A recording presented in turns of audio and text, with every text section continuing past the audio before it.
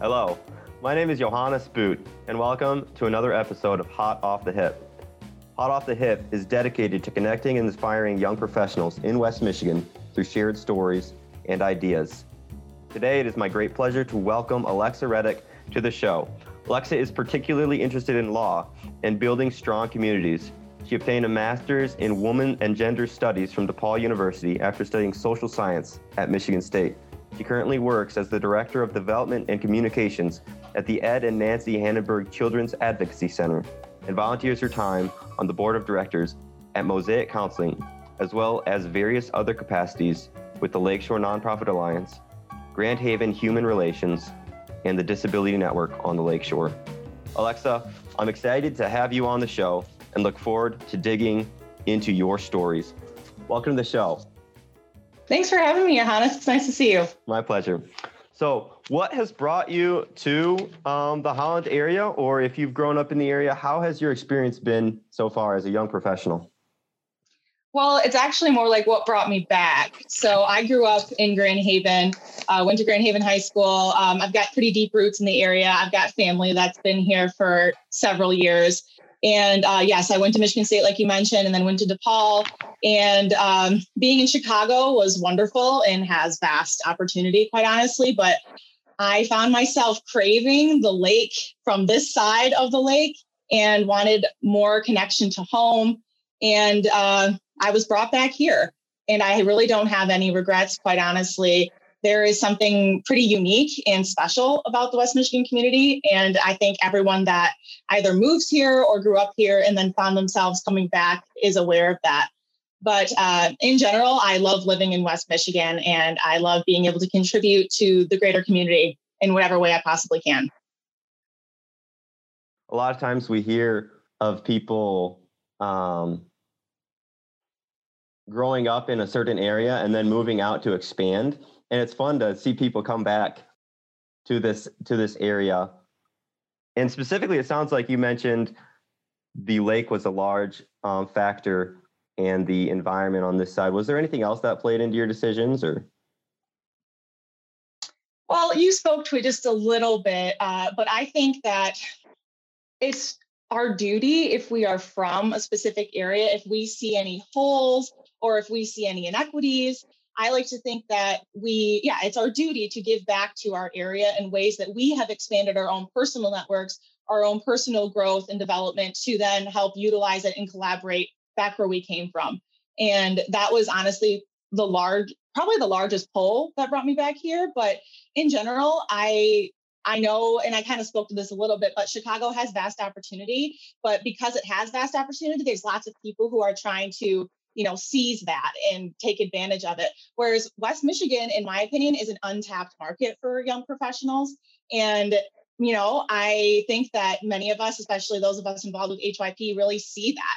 And it's, again, our duty to say, okay, look at all this experience and options that we can have to really grow our network and grow ourselves professionally. And this is the place to do it. And, it's usually defined this area by 65 plus, for example, but not really anymore. There are a lot of young families, a lot of singles really starting to take control of the area and innovate. And I think that's something really special, and I'm happy to be a part of it. One of the statistics is West Michigan is a leading place for innovation and business growth, especially startup growth or entrepreneurship. The numbers are a little bit down this year, but we can plead exceeding circumstances. However, you mentioned duty as a community member and opportunity. And those are two powerful motivators instead of identifying a community outside of it, like totally different or finding a different place. And there's definitely a place for that. There's a strong tie to the ownership that you should take of the place where you grew up, which is amazing. Absolutely. How has that played out in your professional and volunteer or personal life? Well, my suspicions were kind of correct. I moved back to the area in September of 2018. And as far as a young professional in West Michigan, I like to think my life has been pretty great. I'm 26 years old and I'm already the director of my own department. I sit on a few nonprofit boards. I'm very heavily involved. And I mean, I did that because I, in general, have this personality of a hustler. I always have been. But like I said, there are areas in which we can all say, this is what I want to do. These are my goals. These are my objectives, and I'm going to pursue it. And I think, honestly, a big part of that is one, understanding the local culture, which is not that difficult to do. And a big part of that, too, is because everyone in this area is super accessible. And I mean, seriously, you could call any executive you wanted to. Let's take Herman Miller, for example. If you said, I'm a young professional who wants to work for your organization, I love your mission, I love what you represent, and I want to be here, that executive will take that meeting with you hands down. Everyone in Holland recognizes the ability of lifting people up, especially young professional perspectives. It's there. And if you want to start growing your career and you work hard and get yourself in the right circles and in front of the right people, it can be done. And I like to think that's what I've done. I've wanted to be an integral part of the nonprofit community. And we can get into it a little bit later, but the relationship between corporate and nonprofit partnership is so amazing here. And it's a niche I needed to be a part of. So I got myself in the right spaces. And then anyone can do that too. And would the key, you say, as you kind of touched on, be reaching out? Is that something you used heavily, or? I'm sorry. Would the key to growing in those goals for you, it sounds like a big part was reaching out. Is that something you intentionally applied strategically, and and obviously you recommend that to other young professionals, or what were some other strategies? Yes. 100%. So my number one strategy, and quite literally everything I do, is relationship building. And it doesn't really matter what it looks like. It could be coffee, it could be dinner, it could be making sure that you look at an events list and you see that the person that you want to speak to is going to that event, and you make a point to have a conversation with them while you're there. Every conversation that you have, you should have networking in the back of your mind, and you need to have a set, like, remember those little Rolodexes that people used to have, and it would have like a name on it and then a couple facts. So you could always, if you're a salesman, for example, to keep rapport going, do your research on LinkedIn or online, any other place, and make sure that you, one, come prepared with things to say when you go to talk to this person. And then two, don't be afraid to go have these conversations with these people. They want to talk to you. More often than not, I am always faced with people who are eager to want to explain how they've got there, or explain their methodology, or explain how they rose to the level they're at, rather than saying, I'm too busy right now. If anything, I've never gotten that answer. But the biggest thing is we get in our own way all the time. We are concerned with whether or not we're going to be, saying the right things, or if we have imposter syndrome, for example. No, it's just always remember that there are holes that you can fill as a person. There are conversations that need to be had that are integral to your career with those right certain people. So just do your research, come prepared. And I can guarantee you that if you strive towards relationship building, you're going to get where you want to go. That is how I function my career. And I'm very blessed to have tons of connections, all because I made a point to private message someone on a Zoom call last year. You know what I mean? It's any way you can feel innovative, you'll find it. Yeah. It's becoming more of a practice to message someone on LinkedIn and just request for a 10 or 15 minute phone conversation. Or a lot people are super willing to just share where they've been and talk about themselves a little bit, and come from a perspective of sharing advice and mentoring. That's terrific. Yeah. So what gets you out of bed in the morning? What's your source of energy, inspiration, pride, motivation? What gets me out of bed? Lots of things get me out of bed, but I would have to say that mostly it's the fact that time continues on and I'm not taking advantage of that time. I like to say that when someone asks me who I am as a leader, as a professional, as a person, I am a lifelong learner and doer. There is not enough time, unfortunately, in this life to do all that I want to do. And I recognize that. So, for example, I'd like to be an executive director by the time I'm 30. I still like to go to law school. I'm in the midst of creating my own podcast, et cetera, et cetera. And if I don't take advantage of the time I'm given when I'm currently single, don't have a family, to me, that's time wasted. And don't get me wrong, I do sincerely value a work-life balance. I mean, don't push yourself so far that you burn out to the point where then you're not even taking advantage of the time. But time is an asset. It is the largest asset you have. And when we have the time and the energy to create all these little connections and create this web of network for each other, and even individually, you need to get up and get moving. You've got your goals. The only thing that you're waiting on is yourself. So time is definitely what gets me out of bed in the morning. And so far it's okay, especially when it's 35 in the morning and not 0. That helps a lot. Yeah. Yeah, those little breaks in the middle of winter like we're having right now are wonderful with some sunshine too. So time is definitely a spur, especially when you have some goals to achieve, right? If you're just getting out of bed, perhaps from a more nihilistic perspective of, okay, why is life there? Then time is more of a curse than a motivator. Absolutely. And what's interesting, that I'm glad you brought that up too, is like millennials are a generation in which we have seen more life-changing, world-shattering moments than almost any other generation. And it feels like it's back to back to back. And it's a key question. How do you stay motivated? How do you get out of bed when there are these impending world dark clouds above you? But that's just it. It's the people who recognize that it doesn't always have to be this way. There is an alternative of future possibilities that we can pursue. And without us realizing that it takes just one person after another getting out of bed, these dark clouds are still going to be there the next morning. So with people like you and people like me and people like other young professionals or people who are up and on the rise, let's put it that way, who see that we can seize this moment and not have hopefully one more impending world doom, we can do that and we can prevent it from happening in the future. To dive a little bit deeper, and I recently completed the Enneagram personality type, and there's a lot of different personality types. Love the Enneagram. Talk about that more and whatnot. Yes, please. But people are definitely motivated by a lot of different things, and where they get their source of inspiration or validation or meaning in life come from all sorts of different places. And I want to dive into a little bit. Where does that sense of meaning come from in goals? Is it the sense of accomplishing something? It sounds like when you were networking and we were talking about networking with people, you're really focused on developing the relationship, but also identifying where can I add value to these relationships? Where can I make them? And that's more of a community approach to building value and worth and meaning inside of life.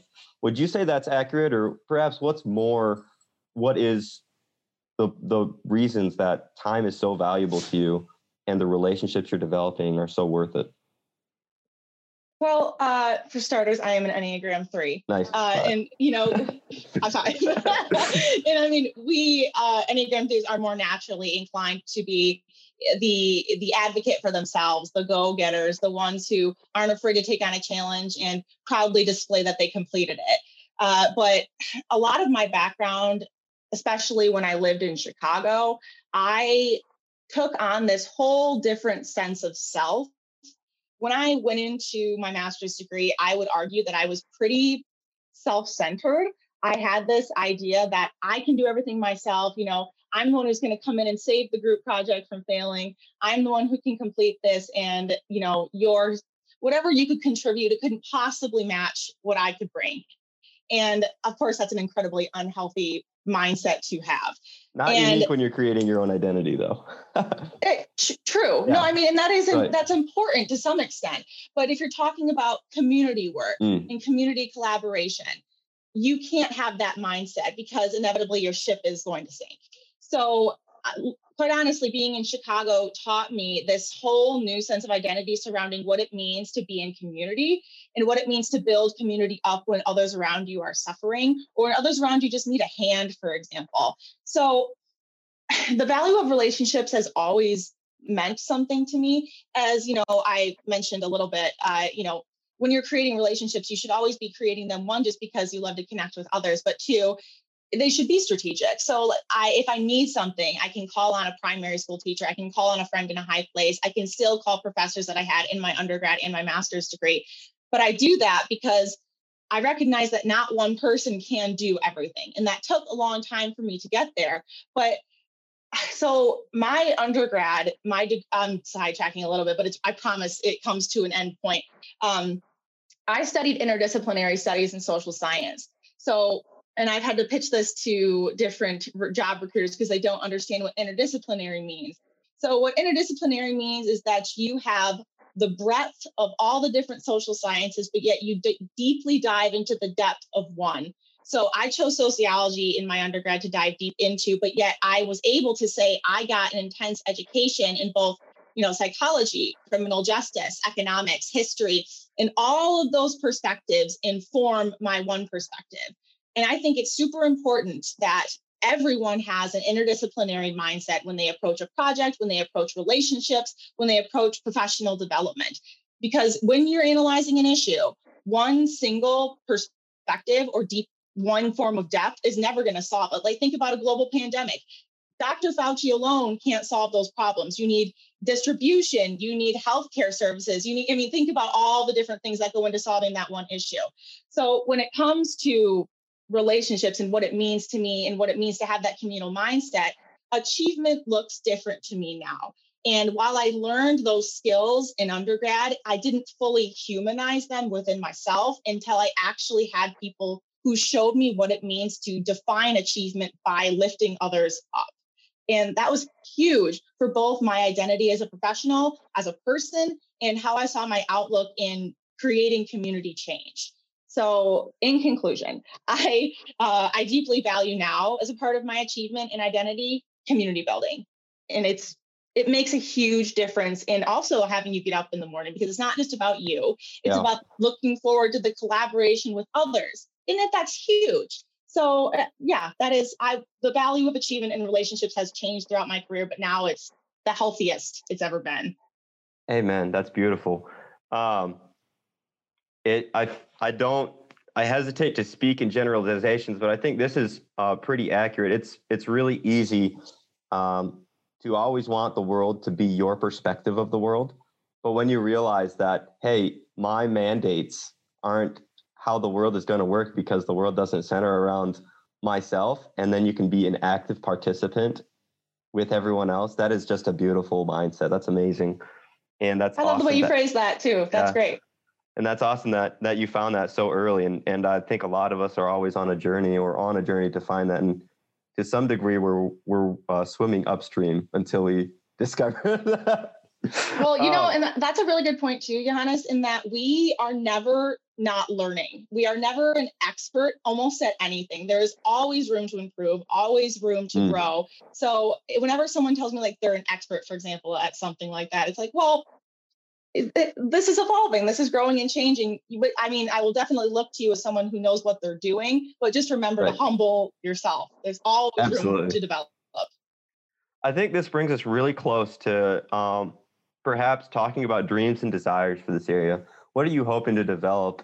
What's the mark you want to leave in West Michigan, or what do you hope West Michigan develops like in 10, 20 years, or maybe a crucial need that you're saying, hey, we need to address this now? So dreams and desires. What's most important to me as a professional, and I'll separate them professionally and personally, I suppose. West Michigan, if you didn't know, is one of the most philanthropic regions in the country. And we earn that designation because we are one of the few regions in the nation that recognize the importance of nonprofit and corporate partnership for overall community happiness, health, and long-term sustainment. So when leading industries and nonprofits work together, we build a network of support that lifts up families and individuals to achieve their full potential. So honestly, and it could be corny, but my dream for West Michigan is that we never lose that outlook on the importance of community. There's a reason I moved back here, and it's because, again, everyone has time for you. Everyone sees your inherent value. Everyone makes an effort to go the extra mile to ensure their neighbor has what they need. And that is not the case in several areas around the United States and the world, frankly. And I want to be a part of the integral work that Holland does to make sure that in the future, we don't lose sight of what it means to look out for your neighbor and to look out for one another. Because when we don't do that, we have people suffering. We are only as successful as our suffering community members. we can't fully say that we are a community that embraces and accepts all and lifts everyone up while we have inequities. So when corporations see the value that they can utilize with their resources and partner with those that have expertise within their fields, it's valuable and inherently going to make a better community. And I hope that we can honor that legacy. But if I had to go with personally, it's a combination of both the fact that we need to keep this legacy going, but I want to be a mentor, someone that can explain how I've got where I've gotten and the importance of staying where you came from and the importance of utilizing your skills once again to create a wonderful community around you. If there's one thing that the pandemic showed all of us, it's that there are intense inequities in all of our communities around the world. And Holland's not immune. West Michigan is not immune. And we need to ensure that in any crisis situation, we are taking care of those people. And that's the legacy I'd like. And that's the dreams and desires I want, is that everyone who needs help has a place to go and there are people to fill the help that they need. I really want to get back to talking about what philanthropy and charity has looked like during COVID, as I think you might have a really good pulse on that, or at least a closer perspective than many of us do, me in particular. But I want to come back first to this bond between corporate and nonprofit. And you talked about it like it's really well established. I want to get a better gauge on where is that? What are the keys to making that work? What is the status of this? Or is it just something you're hoping to continue, grow? Like, how does the bond between corporate and nonprofit really play out? And what are some keys to making sure that our businesses and our nonprofit or philanthropic organizations work well together? How does that connection get made really strongly? So I have my predecessors to thank for taking the initiative and pitching the importance of what it means to be partnering with nonprofits. That's the reason that now people who are in a development director position like myself, if it's not a new organization or corporation that you're trying to approach for help, it's like a no-brainer. Some people are just writing the checks and understanding where it goes without any hesitation. And that is simply because, well, one, I think our local nonprofits have done a fantastic job of, one, ensuring donors that the money is going exactly where they think it's going, and two, really getting to the niche of corporations on what part of any particular mission is really important to them, which again stems back to relationship building. When I'm meeting with the CEO and they would like to talk to me about my mission and what the CAC does, I make it a point to ensure that, well, here, X, I have all of these things that my organization does. What niche within my organization most attracts you? Why? Why do you have why do you have a connection to that? And let's talk about how you can use your resources to specifically help grow this program or give to this contract therapist or expand staffing, what have you. So I think in terms of establishing the importance, I don't know if it's a local culture thing. I don't know if it's just, again, seeing the value of dollars spent, but there are serious data tracking that has shown that the relationship between nonprofits and corporations has created a better community for those who aren't as well off. So I don't know if that's exactly what you were looking for. I can expand on that just a little bit, but that was a loaded question. Yeah, I know it was a really big question. So, for example, I found a study by the Grand Rapids Business Journal, and they looked at the most generous counties in Michigan and ranked Ottawa County as the second highest. Kent County was the 6th, and Allegan was the 10th. Now, where does this community mindset of it's not always right off the bat. Clearly, as the study shows, there's a ranking, or that you can definitely rank a community's mindset or a county's mindset around philanthropy. Whereas charity could be, I give when I feel like it, and short-term. Philanthropy is a really long-term approach, and a commitment to philanthropy is unique. how does that, how in your mind, how does that become established and so dominant? Is it because other businesses are doing it? Is it a peer pressure sort of thing? Is it the types of culture? Like, what are the main drivers behind creating philanthropy? Because, next I'm going to go with, okay, how does that affect the community we live in, right? Because it's a cycle of some sort. That's a really good question. So, and you're exactly right. There's a difference between just giving $20 whenever you can versus a culture of philanthropy. That is so true. So I like to think this area in particular is a combination of religious values and the idea of, like I mentioned, giving back to where you grew up. And a lot of the families that have significant impact here and resources to make change, they are spanning here for generations. And how you span out equitable giving throughout generations is you instill a culture of philanthropy within your family for generations. You understand the importance of not only giving to individual charities, but giving to several different organizations that create a network around a family that's suffering. So, for example, when a family is struggling with hunger, they're not only struggling with hunger, they're probably also struggling to get affordable transportation. They're probably also struggling with their kids getting to school on time and doing well in school. They're probably also struggling potentially with some mental health issues. When you're creating a culture of philanthropy, you understand that no one person struggling suffers from one certain inequity. And when our nonprofits do a really good job of explaining that to those that have the resources to fix, quote unquote, or in general, improve the conditions for these people, that type of mindset then is passed down, and the importance of taking care of those who don't have the means to take care of themselves from their parents to their children after that.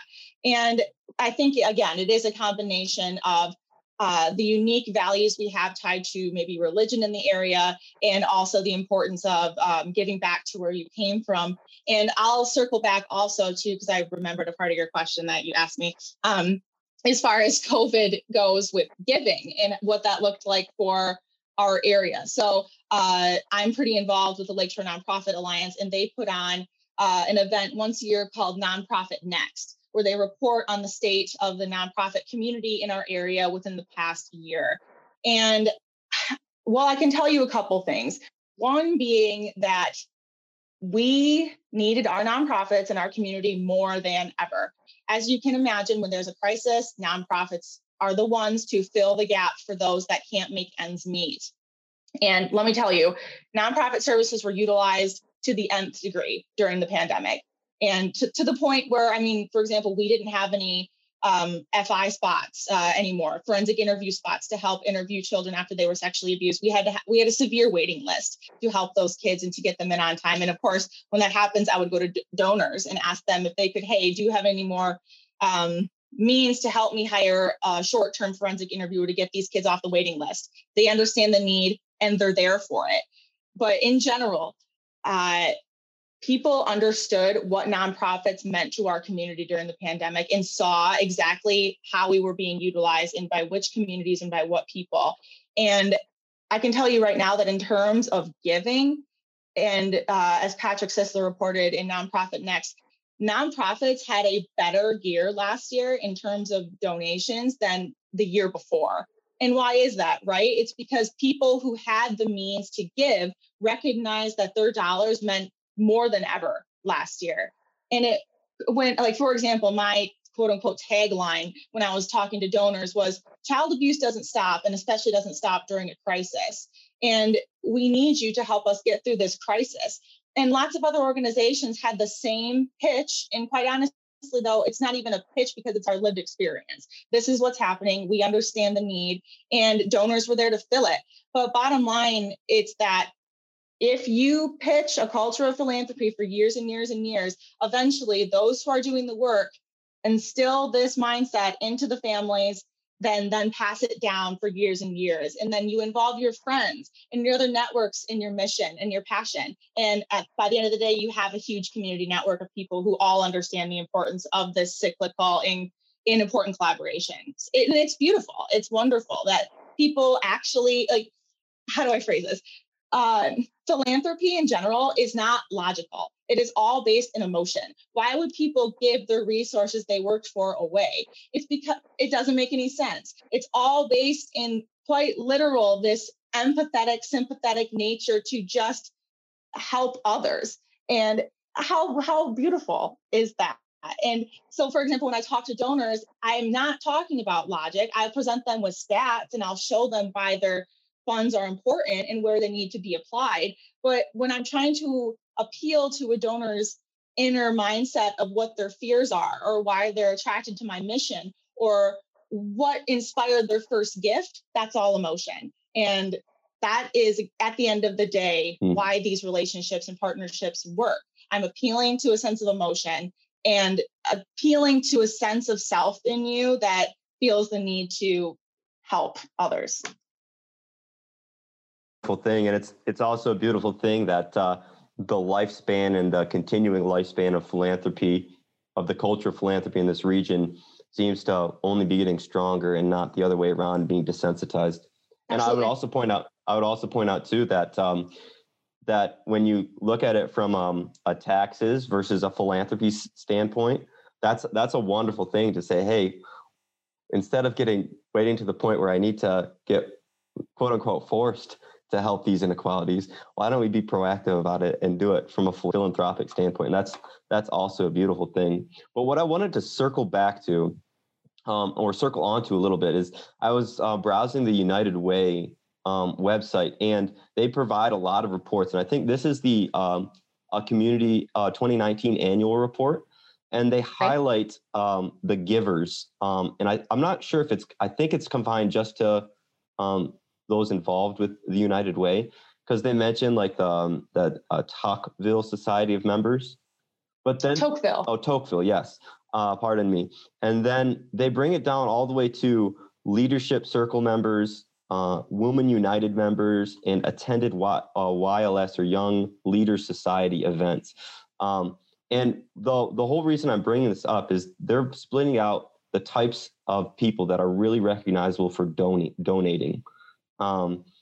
And in your mind, you mentioned there was big families that were really instilling a culture of philanthropy and donation and charity over many years. But what about young professionals who are aspiring similar to yourself and want to make a large impact? Where is their place right now? Where is our place? So, yes. For example, every annual report, it's our duty to report data and giving statistics. That's what an annual report does. Right. But young professionals in particular, we are at a unique spot in terms of philanthropy and what it means to our lives right now. So whenever I speak to millennials who are involved or want to be involved in philanthropic work, I don't have the financial means right now to give, but I would love to volunteer my time, whether that be on a service project or on a board. Mm-hmm. And don't get me wrong, I love it when I see young professionals who are taking that initiative and being on boards and offering perspective and leading service projects. I think that is absolutely wonderful.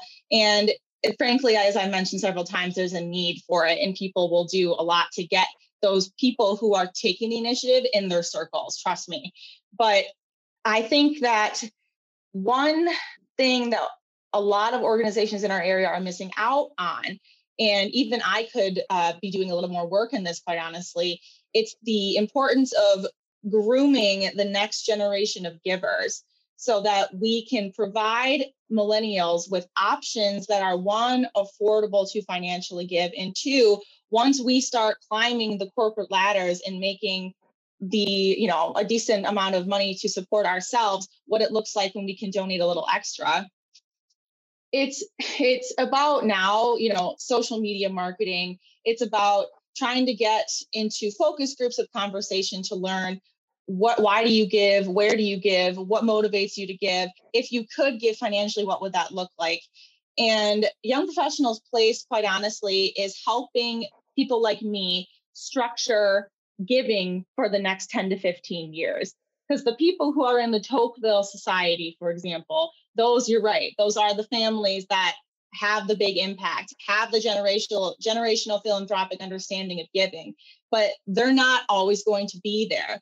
And they're fortunately helping their kids and their grandkids understand the importance of what it means to still always be in that Tocqueville circle. But when you don't grow up with that culture in mind and don't have the resources to give the way that those Tocqueville members do, it looks different. Mm-hmm. But the young professional place, honestly, is how do you see the future? What do you see our society's greatest problems are? And are you willing to give $5 a month to go towards that? And quite honestly, the research that I've done in some, initial conversations as well, subscription services are a really interesting niche that can play an important role in the nonprofit world. So obviously, we all know how they work. You take $10 out of my account and I don't miss it.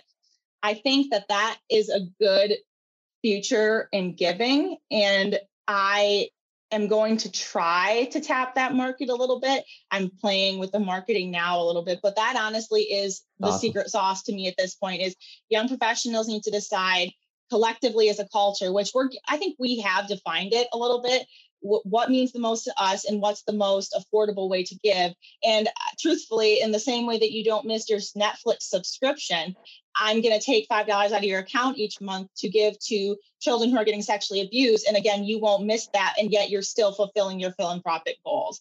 So I think that is going to be the future, quite honestly. That's wonderful. And bringing that up and sharing those ideas, and that's a really awesome direction. I wish you the best success in that. As a parting comment, Alexa, what would you like to leave our listenership with, and any parting advice, or perhaps even contact information if you're interested? Parting advice. You've shared a lot of advice, by the way, so far, so don't feel too obliged. Well, I was going to say, what else could I add to the conversation? I did briefly mention it, but a lot of people at our age, again, have this level of imposter syndrome. I don't deserve to be here. I am not qualified to be in these circles. I have so much more to learn and to do and to see before I would ever be considered as a serious professional. I deal with those issues. People everywhere, again, deal with those issues. However, I don't know if you can do that maybe in therapy. Talk to a therapist about it, talk to your close network about it, talk to your friends about it. These feelings are normal, but you shouldn't be letting them stop you from achieving what you'd like to achieve.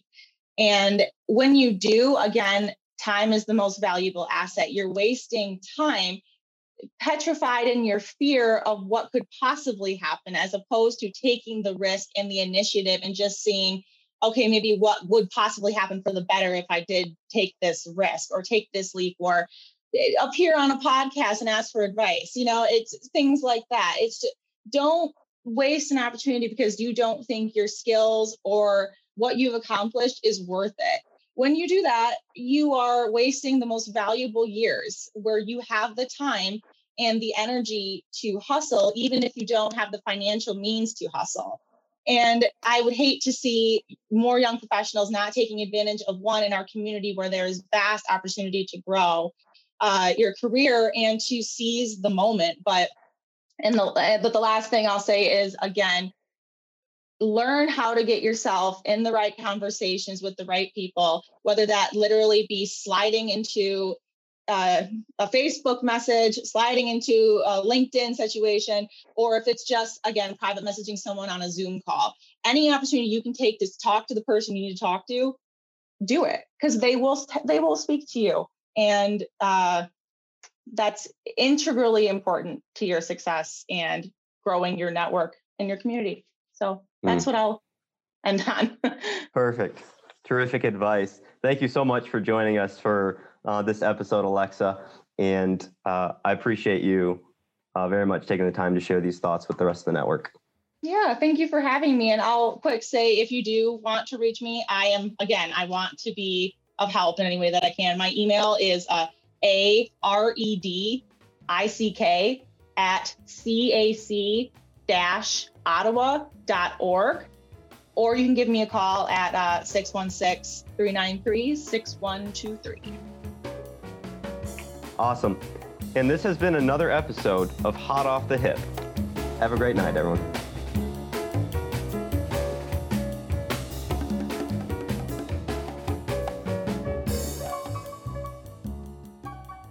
Today's episode features the Ed and Nancy Hannenberg Children's Advocacy Center. The Ed and Nancy Hannenberg Children's Advocacy Center's mission is to provide child-centered prevention, advocacy, and team intervention in investigation, assessment, and treatment of all child abuse, inclusive of all children and families. Thanks to all the generosity in our community, we are able to offer all services free of charge to victims of child sexual abuse and their families for life. 1 out of 10 children are victims of sexual abuse, and Ottawa County is no exception.